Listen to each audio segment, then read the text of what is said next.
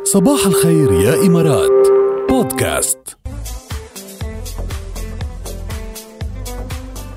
هيدي الساعة الثانية من صباح الخير يا إمارات انطلقت 9 صباحكم. كنا عم نسمع عزار حبيبي طول عمرك، إن شاء الله تكون بعدك على السمع يا ماهر واستمتعت بالغنية، وهيك بنكون لبينا لك طلب مثل ما بدك 100%. بتشارطي إنه بعده على السمع؟ طبعا أكيد بعده عم يسمعنا. ماهر بيسمعنا ال4 ساعات ما شاء الله عنه يعني. كمان أبو محمد قالك طيب يا أبو محمد تكرم عينك، بده يسمع ما فيش فايدة صبوحة يعني زي العسل أصلا. ما فيش فايدة زي العسل. كمان نيكست رح نسمعك زي العسل يا أبو محمد. وكمان مزيد من طلباتكم على 7008. رغم الوضع الحالي يا ركال الحياة تكفي طبعا استمر. ورغم الوضع الحالي قريبا موسم العودة أو هلأ يعني فينا نقول موسم تحضير للعودة للمدارس very soon يعني قريبا. في دول أقرت من أول سبتمبر صحيح هو وفي يعني دول قررت أنه يضل عن بعد يعني قسمت المدارس لاسمين. يمكن الكبار شوي اللي بيقدروا أكتر يتداركوا موضوع الفيروس رح يروحوا على المدارس، الأصغر رح يضلون بالبيت.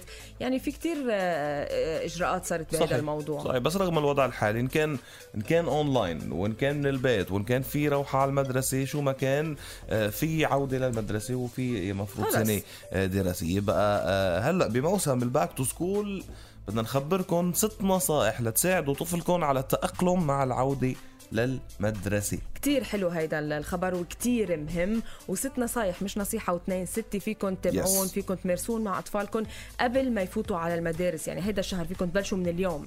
حسب الدراسات النفسية أول شيء لازم تعملوه إنكم تسألوا طفلكم عن شعوره تجاه هذا الشيء. يعني تسألوه إذا حابب الرجعة على المدرسة ما حابب. في ناس يعني في أطفال بيكونوا خايفين، في أطفال بيكونوا بالعكس متحمسين جدا. فأول خطوة عليك أنت كأهل تعملها إنك تعرف شعور طفلك حيال العودة للمدرسة. ثاني نصيحة بنعطيكم إياها هي إنه تقيموا مشاعر هالطفل. يعني تعرفوا إذا المشاعر خوف وقلق كيف لازم تتصرفوا معه، إذا المشاعر متحمس ومش عارف كيف تبلش المدرسة كمان تعرفوا كيف بدكم تتعاملوا معه 100%. ثالث وحدة تقييم التعليم المنزلي. لازم أولياء الأمور يقيموا تجربة العام الدراسي الفائت أو المنصرم. يعني محاولة إصلاح كل العيوب والمعوقات والبحث عن استراتيجيات ووسائل بتعزز تجربة يعني التعليم المنزلي وتجعلها أكثر جاذبية للطفل.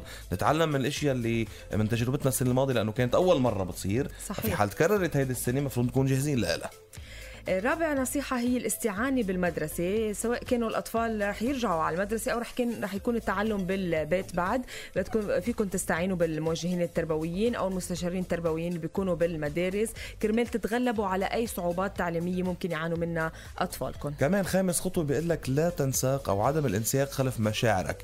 لازم أولياء الأمور يحققوا التوازن بين إجبار أطفالهم على الالتزام بدروسهم والمكاسب يلي ممكن الحصول عليها بالمقابل أيضا. يعني كمان يعني قد ما تكون هيك يعني طفلك إذا مش عباله كتير، إذا مش حابب كتير، إذا عم بيعذبك ما تخلي مشاعر الغضب تتملكك. بالعكس لازم ضلك تلاقي طريقة وضلك تلاقي طريقة ترغب طفلك كمان. سادس نصيحة والأخيرة هي إنكم تتجنبوا الحديث عن تحديات أمام أطفالكم. في كتير أهل بيكونوا قلقانين أصلا هني أكتر من أطفالهم يمكن ببداية العام الدراسي أو قبل ما تبلش المدارس.